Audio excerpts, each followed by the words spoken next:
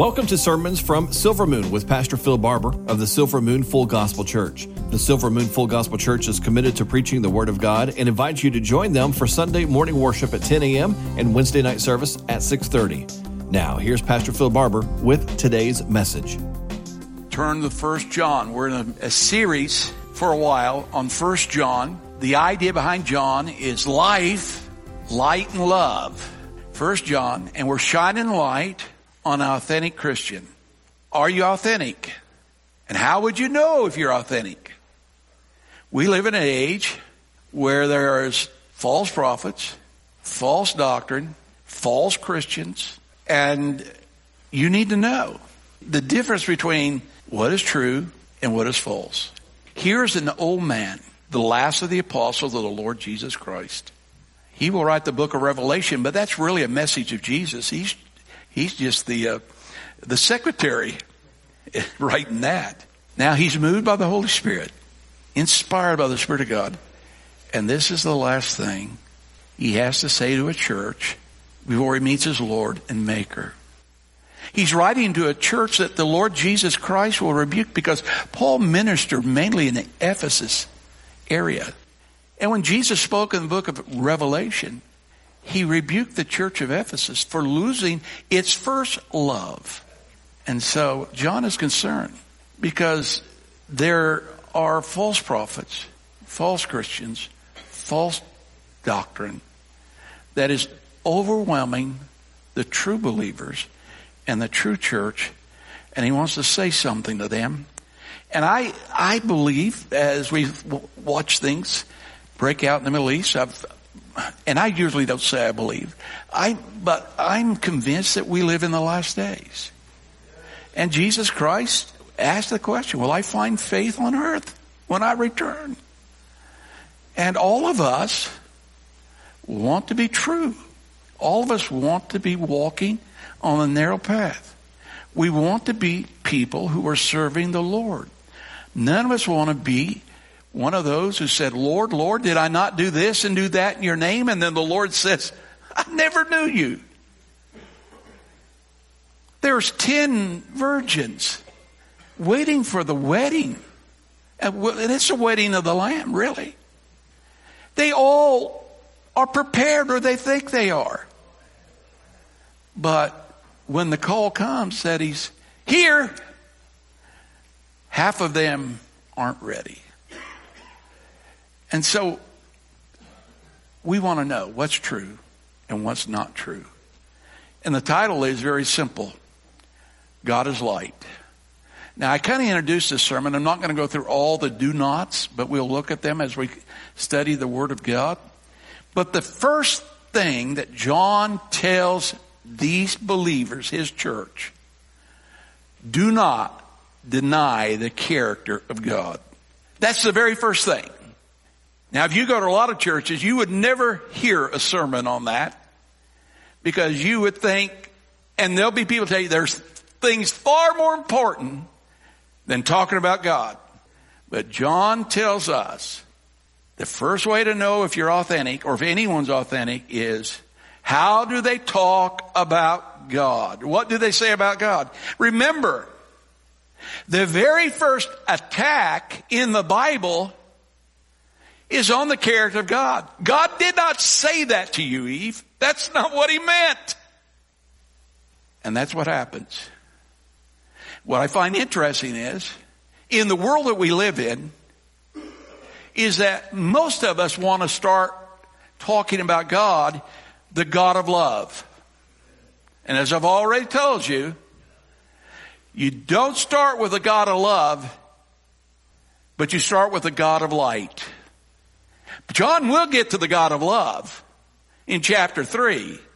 But from verse 1 through chapter 1, beginning with verse 5, all the way to chapter 3, I believe verse 18, it's all about the God of light. Because you have to know God as he is, for you can love him as he is and for who he is. We have a community revival. We have one again in March. And the pastors, they all did a good job preaching, but I did notice this. Almost every sermon was about love. You say, what's wrong with that? Well, just for you deep thinkers, you don't find one sermon on love in the book of Acts. Not one. I don't even think you find the phrase, the love of God, in the book of Acts. You check me on that. I'm not against you knowing God as a God of love. But you need to know God, first of all, as a God of light to understand the God of love. And so let's see what John says here. Verse 5, this is our text. This is a message we have heard from him. We are telling you what we heard. And we're going to proclaim it to you. That God is light. And in him is no darkness at all. This is God's word for God's people. And all God's people said, thanks be to God. Well, some of God's people did. The battle between good and evil, God and Satan, has often been described in light and darkness metaphors. Light represents life, goodness, holiness, and purity, while darkness represents death, sin, rebellion, and evil. Do not deny the character of God. John said that God is light, and in him is no darkness at all. Now listen, John condenses the message of Jesus. Now think of this. He's heard the Sermon on the Mount, the Sermon on the Plain. He's heard the sermon about the second coming of the Lord Jesus Christ. He was there in the upper room and heard that great discourse. But when he gets ready to condense the message, he condenses it, that God is light, and in him is no darkness at all. That's where he starts. I want you to say that with me. God is light, and in him is no darkness. So say it with me. God is light, and in him is no darkness at all. John is using the word light to tell you something about God. The term light is used to describe, and we've talked about this, the attributes or the characteristics or the character of God. False prophets and false Christians are going to tell you things about God that are lies, that are dead wrong. If they start anywhere else but with this fact, that God is light, they're starting at the wrong place. They're probably even lying to you. They're denying the character and the attributes of God. What is John saying to you and me when he says God is light? First of all, by declaring God is light, John is saying, number one, God is perfect. God is light. Not God is a light. And I find this interesting, that God is not the light. He is saying God is light. Nothing but light. No darkness, no dimness, no eclipse, no gloom, no murkiness, no shade, no shadows, or no twilight. God is light, by which he means God has no flaws. He's perfect. God is essential light, by which he means God has no blemishes, defects, failings, faults, no sin, no spot, no stain, no vices, no warts. God is perfect. This is a message. And it has always been the message. God is light, therefore God is perfect. This message has not changed, and it will never change. And he is saying, we heard it from him. And now we declare to you that God is light. The word light appears in some form in the Bible over 275 times. The word light appears 95 times in the New Testament. Light is a prominent theme throughout the scriptures. And you might notice that when you read through the Bible next year, okay? Look for the word light. God is uncreated light, in contrast to the sun and the stars, or even the light in this room. He is a light that will never go out. He is a light that will always shine. And this is the message we have heard from him, and we declare it unto you. Listen to these scriptures. Psalm 27 verse 1 says, the Lord is my light and my salvation. Whom shall I fear? The Lord is the strength of my life. Of whom shall I be afraid? I want to say this. Light is always associated. Let me say it this way. It's better this way. Life is always associated with light. Life is always associated with light. There's life because there's light.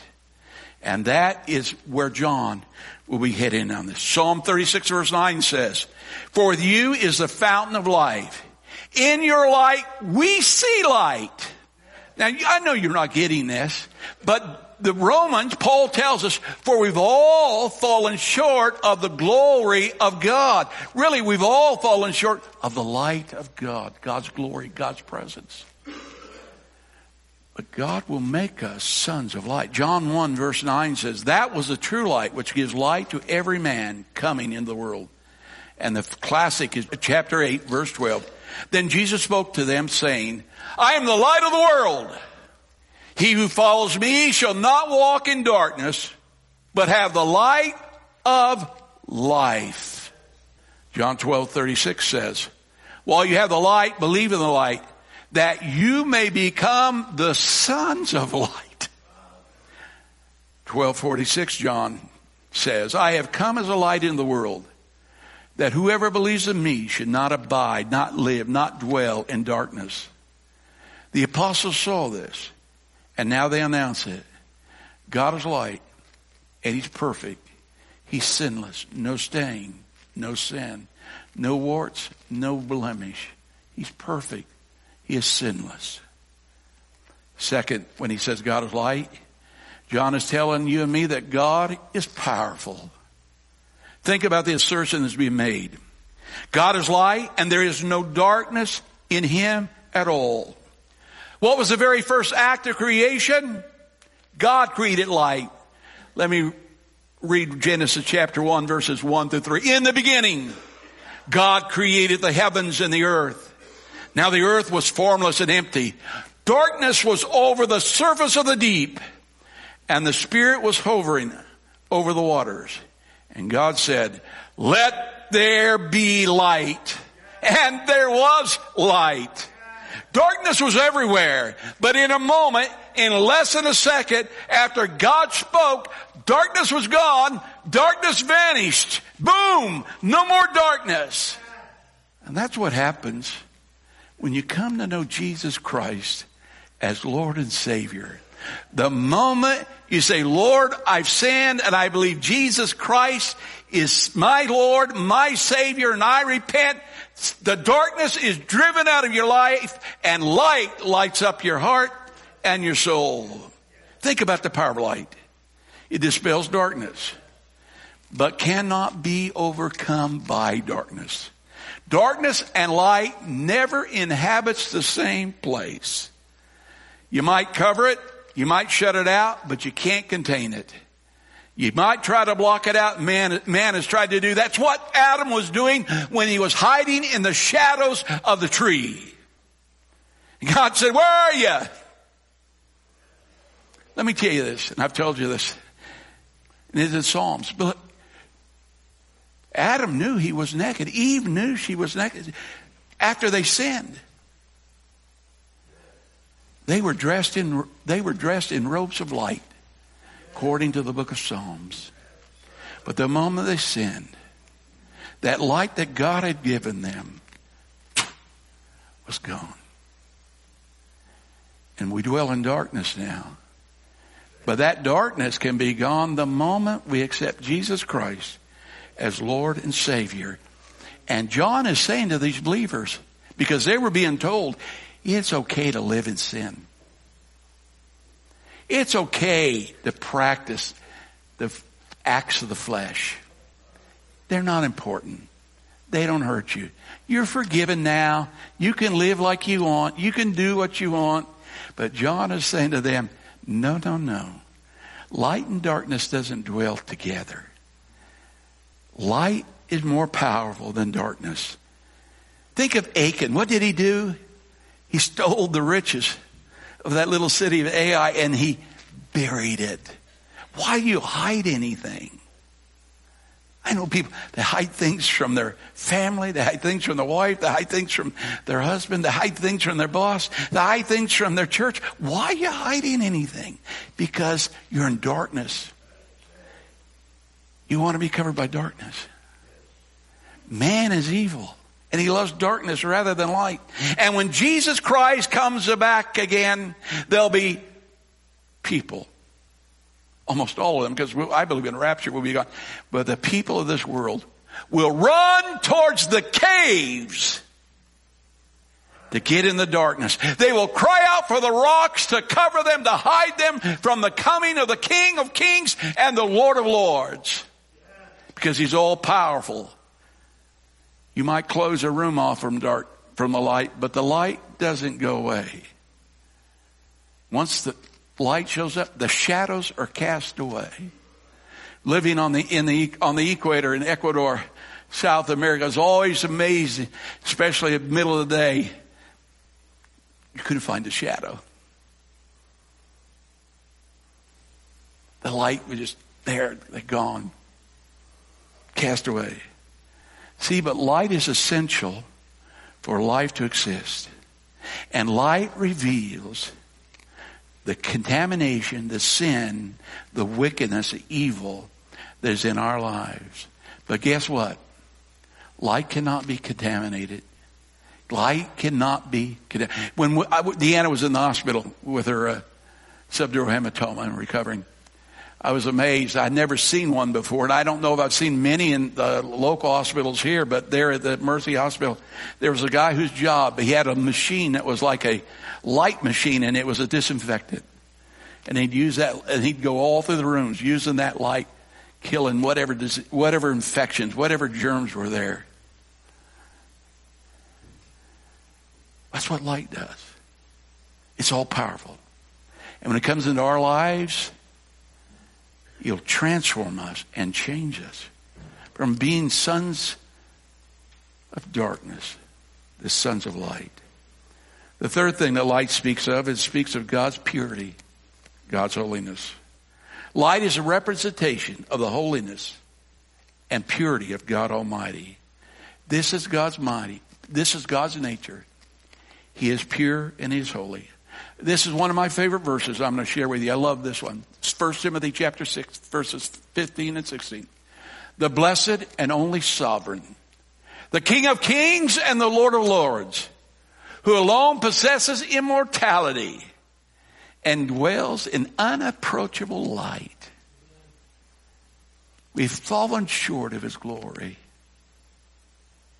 That's what God meant when He told Moses, no man can see me and live. No mortal man can see me and live. But there'll be a day when this mortal will put on immortality. And those who have died in the Lord Jesus Christ, they're perishable, will put on the imperishable. And we will see God as He is.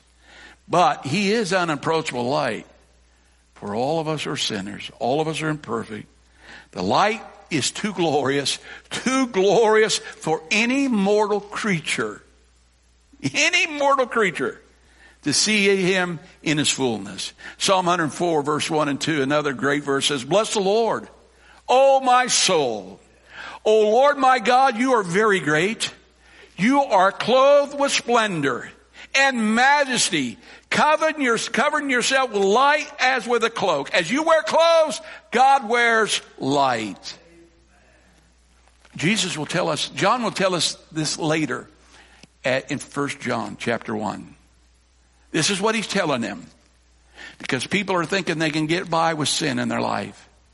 And here's what he's saying. Because God is holy and God is pure.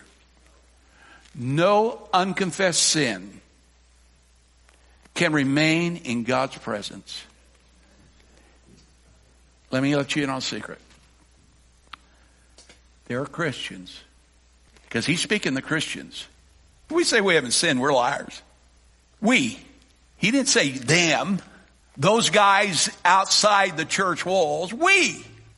I believe Christians ought to practice confessing sins if they have them. And you might say, well, Pastor, I thought there's therefore now no condemnation to them who are in Christ Jesus. True. But remember what I told you, and I'm going to keep telling you this till you get it in your head. You are legally justified. You're legally justified. As though you've never sinned. In the court, you've been declared not guilty. Now, we may only have one person in this church, the pastor, who will confess that he has sinned since he's been saved. Okay?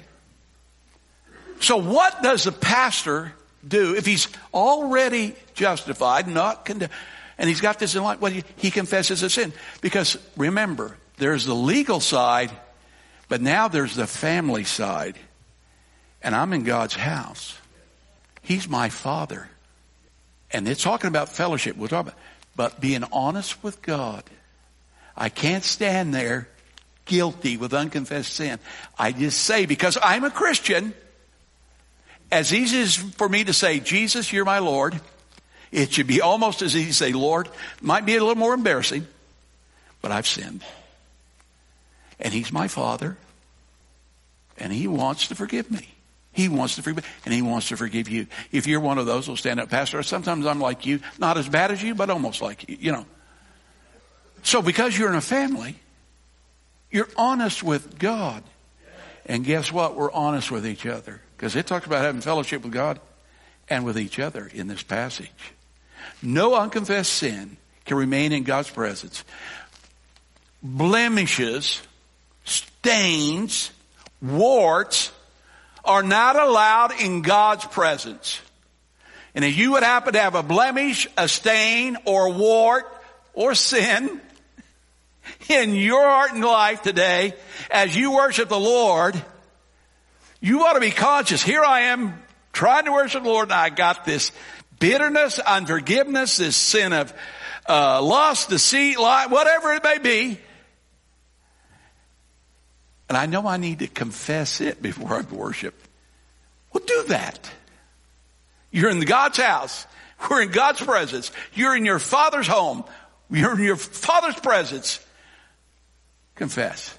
Because he'll tell us in verse 2 that chapter 2, he's faithful and just to forgive us and cleanse us from all unrighteousness. Did you notice us? Because he's speaking to church people.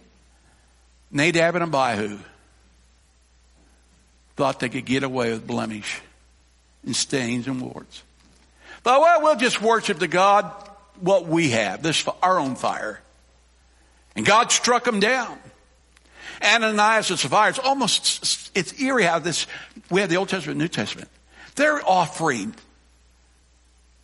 a fake, false offering. They're trying to say we're doing something that they're really not doing. And they are struck down. Let me say it again.